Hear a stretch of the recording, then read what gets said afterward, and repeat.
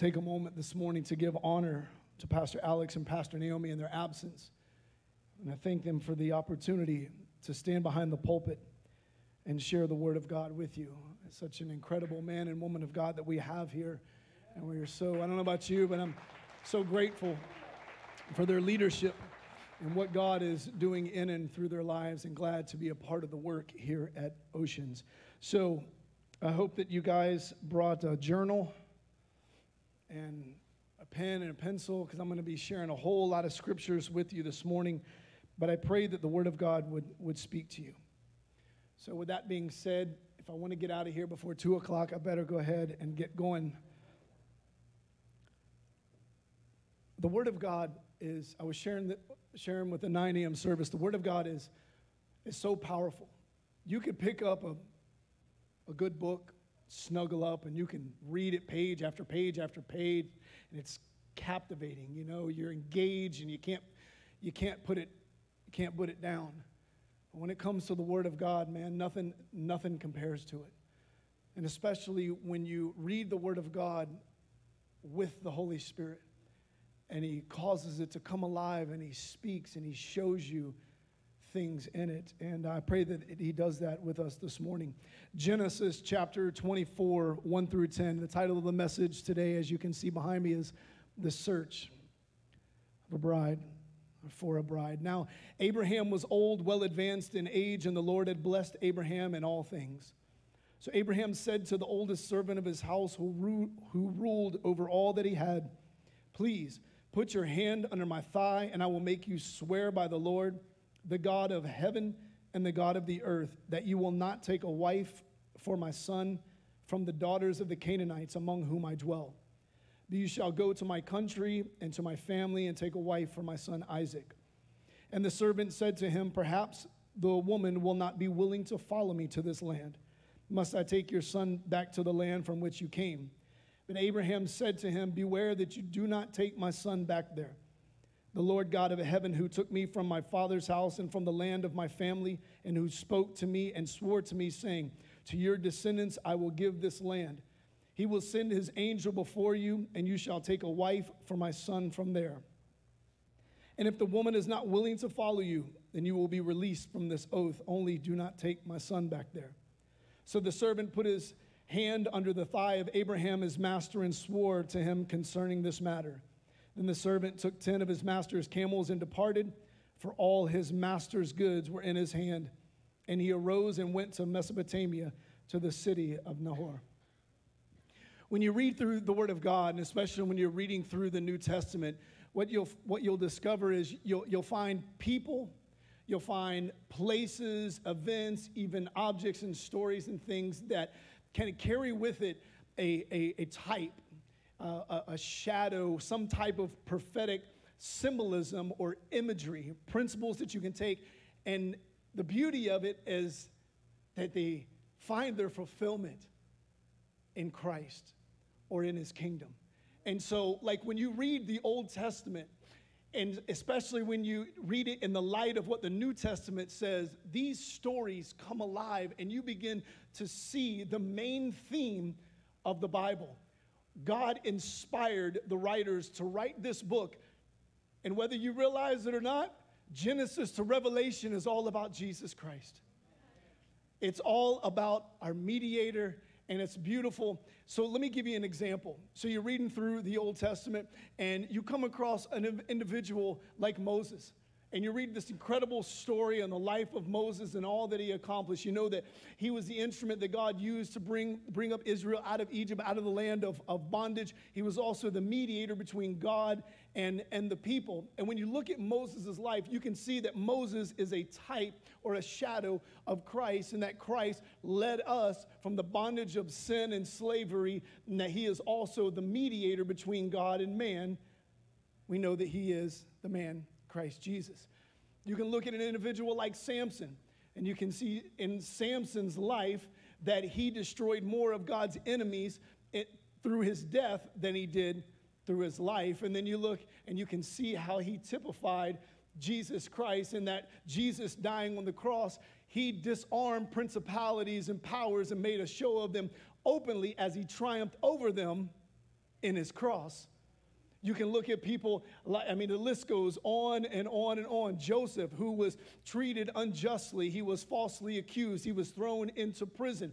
But God exalted Joseph and put him second in command. He was exalted to a high position. You can see that he is a type and shadow of Jesus Christ, and that Jesus was falsely accused. He was arrested and he was put on a cross and died. But how many know that God highly exalted him and given him a name that is above every other name, that at the name of Jesus, every knee will bow and every tongue will confess that Jesus is Lord. You can look to certain objects in the Old Testament and you can see the imagery or the prophetic symbolism of Christ. The brazen serpent. Israel was in the wilderness and they were getting bit by serpents. And so God told them they will take a pole and put a bronze serpent up on it and have it erected. And so when the people get bit by the serpent, if they would look at the pole with the serpent on there, they will be healed. It typified there Jesus Christ on the cross, and that those that would look to him and put their faith in him, he was wounded for our transgressions, he was bruised for our iniquities, the chastisement of our peace was upon him, and by his stripes we are healed. We look to the tabernacle, we can look to the altar of incense, and we can see how that object typified Christ, because how many know that he is our advocate with the Father? Goes on, we look at Noah's ark. We know that God was going to send a flood, a form of judgment upon the earth, and he told Noah and his family to go into the ark and they would be safe. Noah's ark typifies Christ, because we know that if you are in Christ, you are, come on somebody, saved. Are y'all with me here this morning? We can look at stories and events. We can look at the man Jonah. That old Jonah who found himself in the belly of a fish for 3 days and 3 nights, and how he typified Christ being in the heart of the earth 3 days and 3 nights after he was crucified. The feeding Israel with manna in the wilderness, when God sent manna to feed them, typified Christ as the true bread of heaven that came down from heaven and gives life to the world. And the list goes on and on and on. I could be here all day, but if I do that, we'll never get into our message here today. It's so beautiful when you're on this journey with the Holy Spirit and the Word of God comes alive, because what it does, it's like this wonderful treasure map. And it takes you on this journey, oh hallelujah, it takes you on this journey to discover the unfathomable riches of Christ. It takes you on this journey to discover Christ in a deeper way. And what you do is you fall in love with him. You have this greater and deeper appreciation of who he is, and you can't help but melt before him. You know, I mean, it's amazing when you look to the Old Testament and you see these symbols, and you look over into the New Testament and you see it come to life. And that's exactly what is taking place here in this story in Genesis 24. So we're going to break it down and we're going to kind of go verse by verse. And I pray that it really minister to you and that God would speak to you in this. So verses 1 through 4 says this: Now Abraham was old, well advanced in age, and the Lord blessed him. Blessed Abraham in all things. So Abraham said to the oldest servant of his house, who ruled over all that he had, Please put your hand under my thigh, and I will make you swear by the Lord, the God of heaven and the God of the earth, that you will not take a wife for my son from the daughters of the Canaanites, among whom I dwell. But you shall go to my country and to my family and take a wife for my son. Here is this picture of Abraham the father. And it says that he's old, he's advanced in years, and it typifies our Father in heaven. How many know that the days are short? How many know that the days are coming to an end? We know that the Father knows that. Look at Mark 13:32. It says, But of that day and hour no one knows, not even the angels in heaven, nor the Son, but only the Father. God, our Father in heaven, knows how many days are left before that great day comes. And while he is while the times are passing by very, very quickly, you can see the heart of the Father in the story. And the desire in the heart of the Father is that his son would come to have a bride. And this is the beautiful thing about it, is because he wants his son to have a bride. And here we are this morning, and every one of you that has received Jesus Christ as Lord and Savior have now become, you've cut covenant with him and become the bride of Christ. But the beauty about it is that all of us are the bride of Christ, and more are coming in and becoming the bride of Christ. In other words, there's always room for more. Can somebody say amen? It's not full yet. God, we know that it is God's desire to get a bride for his son and to have others join in covenant with him. Look what it says in 2 Peter 3:9. It says that the Lord is not slack concerning his promise, as some count slackness, but is long-suffering towards us, not willing that any should perish, but that all would come to repentance. It is the heart of God for every single person to have the opportunity to come and experience what a life is in covenant with him through his son, Jesus Christ. Every single person. It doesn't matter your race. It doesn't matter your age, your social status. None of that matters. Your past, what you've done right, what you've done wrong. It's available to everybody. And this is the heart of God. It's the heart of God for the richest person in the world. It's the heart of God for the person that is an addict that is living among the bushes. For every single person, the ring is available. So then he goes and the father has this desire to get his son Isaac a bride. So he makes his choice as to who he's going to give this assignment to. And so he goes to his oldest servant, the one who had rule over all of his household, and he uses him. And I'm reminded of the story about Saul.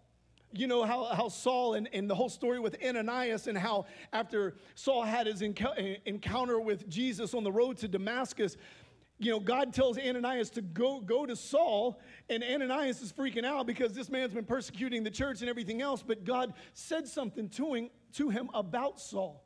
And he said that this man, Saul, is my chosen vessel to bear my name before kings and to take the gospel to the Gentiles. God has hand-selected. He has placed his hand and his mark upon people's lives, all of us, to be able to go out and to do and accomplish a great work for him. Amen? Mark 16:15 through 16. He said to them, go into all the world and preach the gospel to every creature. How many creatures? Every single one. He who believes and is baptized will be saved, but he who does not believe will be condemned. You are his chosen vessel. You are his chosen generation. You are a royal priesthood. You are, whether you realize it or not, a peculiar people. And God wants to use you to go searching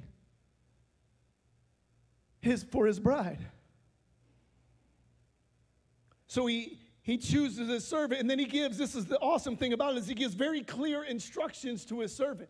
I want you to go out and get a bride, but you can't just go get anybody. You must not take for a wife, for my son, a woman that is among the Canaanites. And so he basically gives him instructions as to what woman would qualify to become a bride for his son Isaac. And I love this because John, when we look in the light of the New Testament, John chapter 3, verses 5 through 7 says this. Jesus answered, most assuredly I say to you, unless one is born of water and the Spirit, he cannot enter into the kingdom of God. That which is born of the flesh is flesh, and that which is born of the Spirit is spirit. Do not marvel that I said to you, you must be born again. To be truly become the bride of Christ, you must be born again. He is spirit, and we too must be spirit. Revelation 19:7-8, he said, let us be glad and rejoice and give him glory, for the marriage of the Lamb has come, and his wife has made herself ready. And to her it was granted to be arrayed in fine linen, clean and bright, for the fine linen is the righteous acts of the saints.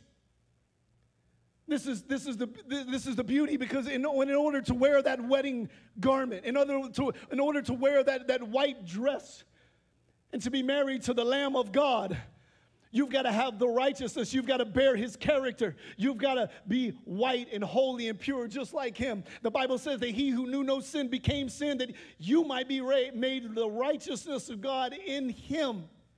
These are the requirements. You must be born again. You must join yourself to Christ. You must receive him by faith. And therefore, the blood of Jesus washes you clean. And now you're acceptable to him. For he is looking for a bride that is without spot or without blemish. He's looking for a pure and a holy bride. Can somebody say amen? I know y'all ain't sleeping in here this morning. Verse number 5, it says, and the servant said to him, perhaps the woman will not be willing to follow me to this land. Must I take your son back to the land from which you came? So the servant now, he comes with the what ifs. And that's just like us. God sends us on a quest. He sends us on a mission to go and to do a great work for him. But then well, what if, God? What if I go and they don't receive me? Or what if I go to tell them the message and they've got questions that I don't have answers for? And what if this and what if that? You see, God never calls you to a work that he won't equip you for that work. I remember early in my walk, I was very nervous to evangelize anybody because I was always afraid they were going to ask me something I didn't have an answer to. But as I mature, I've learned to lean on the Holy Spirit and also to learn to say, I'm not exactly sure, but I'll get back to you.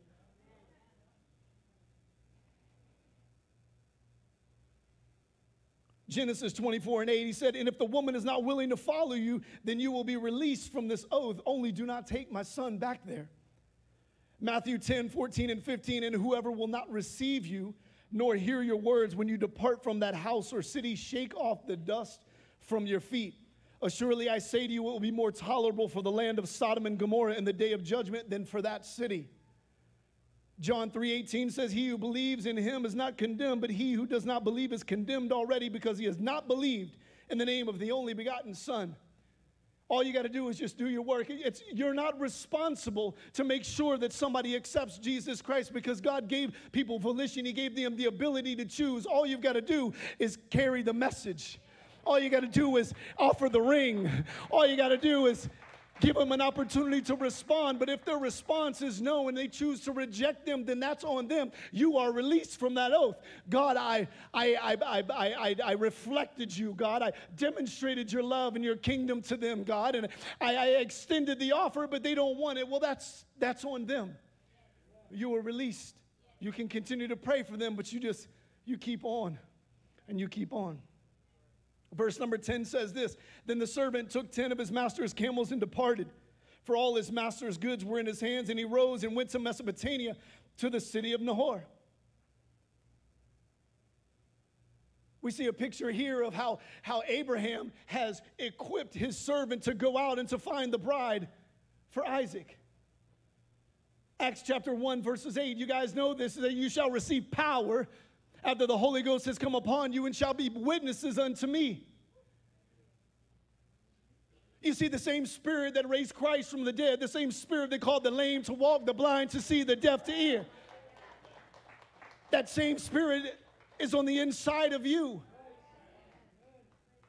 And then it goes on in 2 Corinthians 5:18 and 19, it says, but all things are of God, who has reconciled us to himself through Jesus Christ and has given us the ministry of reconciliation. That is, that God was in Christ, reconciling the world to himself, not imputing their trespasses to them, and has committed to us, what? The word of reconciliation. Not only do you have the Spirit of God on the inside of you and the Spirit of God on top of you, you've got the Spirit of God consuming your life to be able to do the very works that Jesus did, but you've also got the Word on the inside of you, the word of power, the gospel of change, the gospel of the kingdom on the inside of you. And I got to tell you this, that if you choose to be led by the Spirit of God and are willing to declare truth, you will have all of heaven back you in your assignment to find a bride for his son. Oftentimes we allow circumstances or the things that are in front of us to cause us to be fearful, almost to the point of paralysis where we don't go anywhere. We can't see with spiritual eyes, but I want to remind you of what the prophet Elisha, he had a servant, Gehazi, and the man couldn't see, and he was fearful. And the prophet Elisha prayed to God and asked God to open his eyes so that he could see that there were more for them than there were against them. And his eyes were open. He began to see the heavenly hosts around them. If you've got spiritual eyes, you will see that when you go out, he sends you as sheep in the midst of wolves. But no need to worry, because you've got the Lion of the tribe of Judah on the inside of you. You got the captain of the host of the Lord with you. You got the armies of heaven at your disposal, and they are backing you in your kingdom work. You are well equipped to carry out the mission. Where am I at? Verse 11. And he made his camels kneel down outside the city by a well of water at evening time, the time when women would go out to get water. I shared this with the 9 a.m. service. You got to be careful when you go to the well. You read in the Old Testament, you find out people went to the well and they got married. They did. Isaac and Rebekah, and Jacob and his wife, Moses and Zipporah. And then you go over into the New Testament, and then we all know the story of Jesus and the Samaritan and what happened there. You gotta be careful when you go to the well. But see, the picture is this. The servant has sweared an oath. He's going to go out and he's going to do what his master has commissioned him to do. And so he sets out with all of what the master has given to him to carry out the mission. And so he knows that if I gotta go find a bride, I gotta be around some women. Okay? Man to woman, woman to man. Okay? We're talking the Bible here. We're talking truth. So I got to find a bride. So he goes where women were. So oftentimes the households back there in that culture is the women would go and they would get the water from the well for the household, okay? And they would often go in the evening and they would go in groups. So you can see that he's doing the right thing. And so then he goes there and he encounters the woman.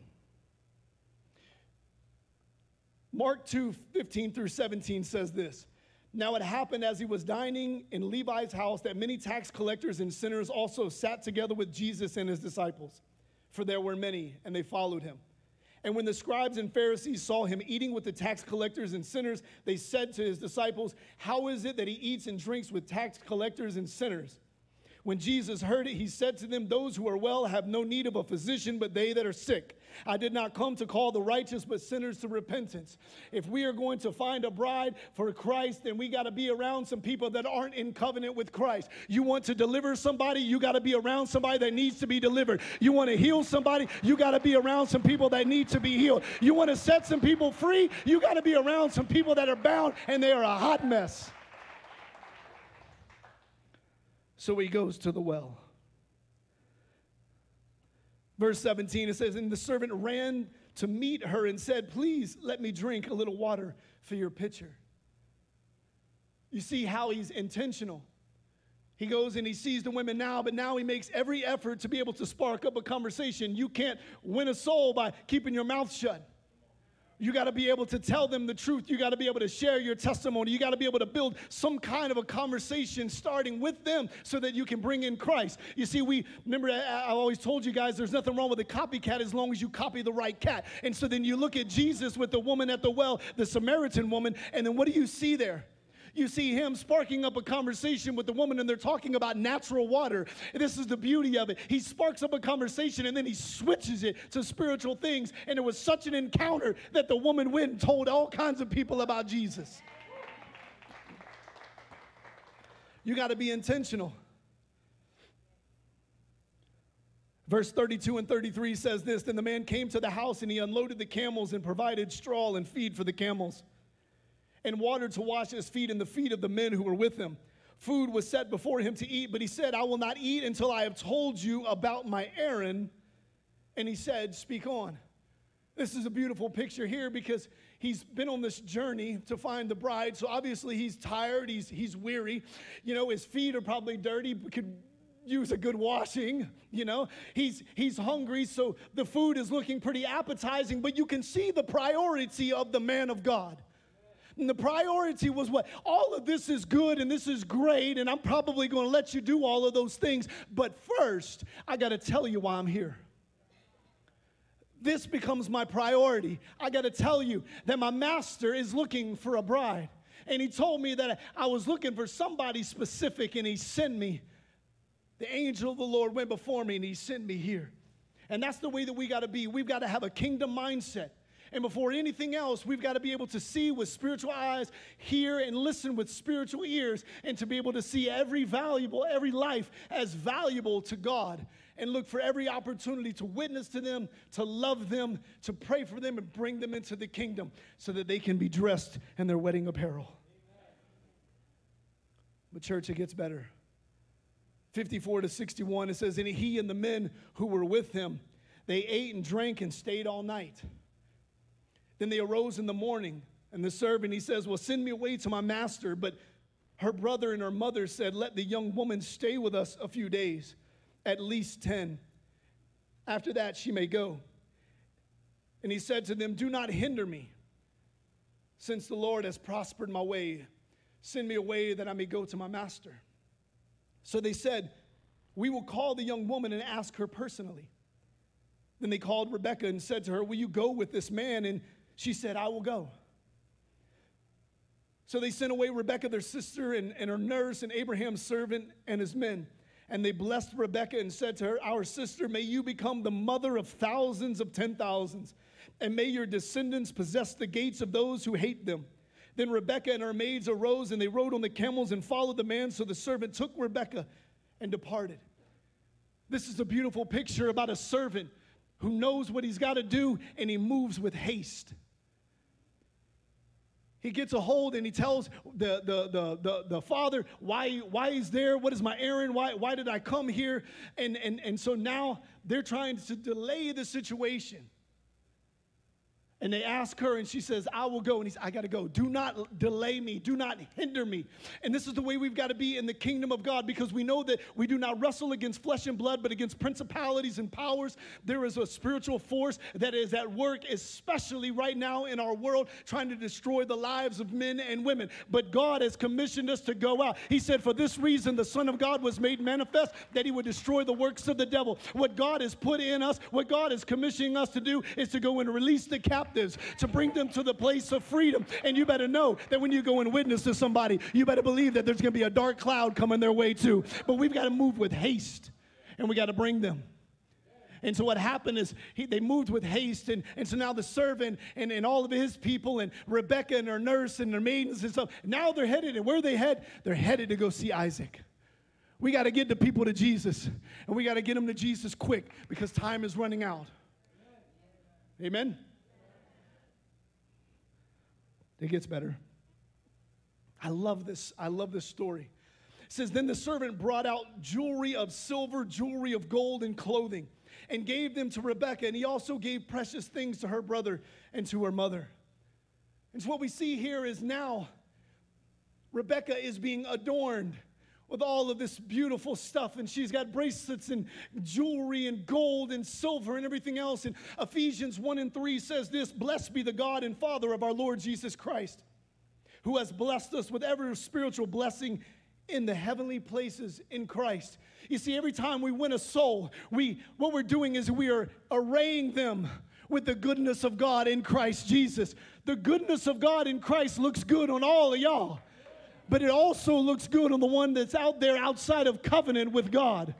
And so I don't know about you, but I want to put some bracelets on them. I want to put some jewelry on them. I want to place the unfathomable riches and the goodness of God on them. I want them to experience the things that I'm experiencing. I want them to see and know what it is and experience how to walk with God, how to be free from the things that held you bound from so many years, how to live with purpose and have a purposeful life, how to love people,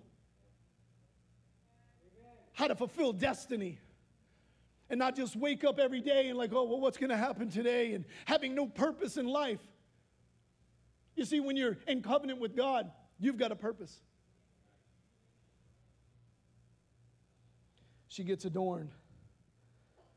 It's really powerful because the Apostle Paul, such an incredible man of God, one who had a radical encounter with God. And when you have those, you guys know because you're in church on Sunday. There's a lot of people that aren't in church on Sunday. I'm just going to leave that one alone. When you've had a true encounter with God, you just want to be with him all the time. There's something that's happened. There's something that's changed within you. The Apostle Paul was one that was like that. And he knew and understood what we're talking about here. Because when he wrote his letter to the Corinthian church, this is what he said. He said, "For I am jealous for you with godly jealousy, for I have betrothed you to one husband, then I may present you as a chaste virgin to Christ." He understood that when he went out, when God was calling him to the Gentiles and to the nations of the world, God was calling him to search for a bride for his son, Jesus Christ. He knew that, and he ran his race well. He knew who he had with him. He was focused, and while he had much opposition, he learned to lean on Christ in every single moment. Even when he was in prison, he had the nerve to say the words that I know this too is going to work out for my good through your prayers and the supply of the Spirit of Christ. Even while he was incarcerated and facing death for his faith in Christ, he knew the power of prayer. He knew who he had on the inside of him, and he leaned on those very things to get him through and to carry out everything that God had purposed for his life. And so it is with us. Amen? So this morning as we close, John 4:35, and I kind of touched a little bit on this. Jesus says to the disciples, well, before we even go there, back up a little bit. So Jesus goes to the well, tired from his journey, and he sits down at the well, and here comes a Samaritan woman. Now, what's interesting with it is, culture shows that people wouldn't go out to the well during the day like that. So most likely, this woman just didn't want to be seen, didn't want to be bothered, she wanted to be by herself. But she happened to stumble across Jesus. Jesus was intentional in that he sparked up a conversation with her and began to talk with her. And being so full of the Spirit of God, began to now tell her things that nobody else knew. And so now the supernatural is manifesting, and this woman can't help it because nobody knows that I've had all of these husbands and these things that have happened in my life. This must be somebody special. And Jesus revealed himself to her and tells her that he's the Messiah. And when you get a revelation of Jesus Christ as the Messiah, the Savior of the world, you can't help but drop your water pot and take off. There's no need for stagnant water anymore. You found the living water. You found the well that it's not just deep, it's never ending, and it springs up. When you find Jesus, you can't help but go back and to tell people. And these poor disciples, they their eyes still hadn't been opened yet. And so Jesus is teaching them a lesson here, and they come back and they're worried about him, having food, and that's where he tells them, "Well, I have food that you know not of. My meat is to do the will of my Father and to accomplish, the work that he sent me to do." And he tells them, he says, do you not say that there are yet 4 months and then comes the harvest? And this was in the midst of crops growing in the area where they're at. And so they're literally looking, at the fields and seeing that it's not yet, but it's coming. Another 4 months or so we'll be able to reap that harvest. And he used that as like a modern day parable to be able to teach them a spiritual truth. And the truth was this: the harvest is already. It's already white. The people are ready. You don't have to wait till next week. You don't have to wait till next month. You don't have to wait till you go to seminary. You don't have to wait for this and for that. All you got to do, lift up your eyes and look on the fields. The field is the world, and people are dying. People are hungry. They are thirsting to find out what life is all about. Listen, our world has gone, I'd say to plaid, but you guys probably wouldn't know where that came from. But the world has gone mad. It's gone crazy, and people are realizing that there's got to be something more to this life. And now is an opportunity for the church of the living God to voice and to carry that message loudly in the face of whatever opposition rises up, and give people an opportunity to take that ring on their finger and to come in covenant with Jesus Christ. So this morning, there's two types of people here. Maybe you're here and you've never accepted Jesus Christ as your Lord and Savior. I'm not here to condemn you. I'm here to tell you this, that the reason that you're here this morning is because God sent his servant to go get you, because he wants to invite you to come and be his son's bride. I'm here this morning to tell you that God sent you here because he loves you. And you see, there's something beautiful about marriage, because marriage, when you marry somebody, it's you are sharing your life with them. And so to come into covenant with Jesus Christ is to share his life. He doesn't want your life with sin and bondage and everything else. He wants you to share his life. There was a divine exchange that took place on that cross, and he wants you to come and bring all of your stuff. Bring it to him so that he can make you new. And then you walk with him. And the awesome thing about this marriage is that he is forever faithful. He is a faithful father and will never do you wrong. He is one that cares for his own like no other. And so if you are here this morning and you have never accepted Jesus Christ as your Lord and Savior, today is your opportunity. And so after the service, we're going to be here, and we would love to talk with you, to answer any questions that you have. Please don't leave out of here without Jesus. But if you do, that's on you. That's your decision. But I can tell you this, you can search the world high and low, and you'll never find another like him. Amen. The other person that is here is those that are in covenant with Jesus Christ. Right now, you are currently the bride of Christ and on your way to glory. But just like this story here where Abraham sent out his servant, so God is sending us out looking for his bride. Because there is a woman, there is a man, there is a child that keeps going back to that well every day, day after day after day after day. And they're going back to those places and those things and those behaviors because it does not satisfy. God is sending us to those people so that we can give them the living water, so that we can give them a life of substance. And so if you're here this morning and you're in covenant with Christ, I want to tell you, go get a bride for him. I say that with all sincerity, go get a bride for him. The beautiful thing about it is what Abraham said to his servant, he says that the angel of the Lord goes ahead of you. See, God has already prepared hearts in your life. There are people that you're going to cross paths that God has already been dealing with them. He's going to cause you to go and reap where others have sown. And both the sower and the reaper are going to rejoice in heaven because of the bride that got married to Christ. So I want to encourage you to go out and to get a bride for your king. Don't be fearful. When opposition rises up, remember who's on the inside of you, and to know that all of heaven is backing you in your kingdom work.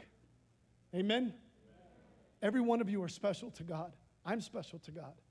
I believe I'm God's favorite. My wife would challenge me on that, but we are truly special to God. And I want you to just to think just for a moment, and then we're gonna pray and we're gonna close out this morning. But think about what you experience in your relationship with God. Think about how when you fall short and you sin and you mess up, and how you're reminded of the power of the blood and how it washes you and makes you clean and free. Remember how his presence comes in and fills the room when you turn on some music and you begin to sing and you begin to minister to him and you begin to talk with him, and all of a sudden he comes in and he just invades the atmosphere like only he can, and you just feel the loving arms of heaven embrace you and hold you. Remember when God's power is displayed in your life and has broken you free from bondages and hang-ups and shortcomings. Remember the goodness of God in your life, and remember and look out on somebody that doesn't have it. Because I believe if you do that, you will be moved with the same compassion that Jesus had. It said that Jesus was moved with compassion because he saw the people as sheep having no shepherd. And I love it because that word compassion, not only does it have with it the meaning of being aware of somebody's situation, but it's accompanied with the desire to fix it. That's true biblical compassion. It's seeing somebody that doesn't have what you have and being moved to go and fix that situation. And that's what we're going to do. Amen? Will you bow your heads and pray with me this morning? You said, Father, that the whole world lies under the sway of the wicked one. And we know, Father, that there are so many people right now that are bound up in sin, Father, and disconnected and outside of covenant with you. But you said that the Spirit of the Lord was upon us, that you have anointed us to preach the gospel, to heal the brokenhearted, to set at liberty those that are being held captive. It is a mandate, it is a commission, it is an imperative verb, Father, in the original language that speaks of the strictest command, Father, for us to go out and to do these things. And so this morning, Father, we say, thy will be done in our lives, Father. We ask in Jesus' name that you would lead us to those that are broken, those that are bound, those that are in need of you. And I come against the spirit of fear. Pastor William talked last night about Goliath and how that spirit would immobilize the army of God, and they couldn't move. They couldn't advance. We come against that spirit this morning in Jesus' name, and we bind it and break its power. And we move in the Spirit of the Lord and in the power of your might. You said if you be lifted up, that you would draw all men to you. And we know that there's a great drawing that is taking place. And you said, who will go and who shall I send? We declare, here we are, Lord. Send us. And we pray for even more laborers. You said that the harvest is truly plentiful, but the laborers are few. So we pray for even more laborers to come in and to help with this work. I pray that each person that is here this morning that has a desire to touch somebody's life, give them a person. Give them a Rebecca. Give them a Samaritan woman. Give them an addict. Give them a single mother. Give them a business owner. Put somebody in their life and use them. Word their mouth and let the flame of heaven burn and touch that person's life. For we are committed to you and we are committed to your work. Be glorified in all that we do. I pray special blessing upon those that are here. And as we depart from this place this morning, Holy Spirit, lead us. May we be sensitive to the promptings that you place upon our heart and obedient to where you want to do, whatever you want to do and wherever you want to send us. We thank you. We glorify you in no other name, but it's in Christ's name that we pray. Everybody said, Amen. God bless you guys.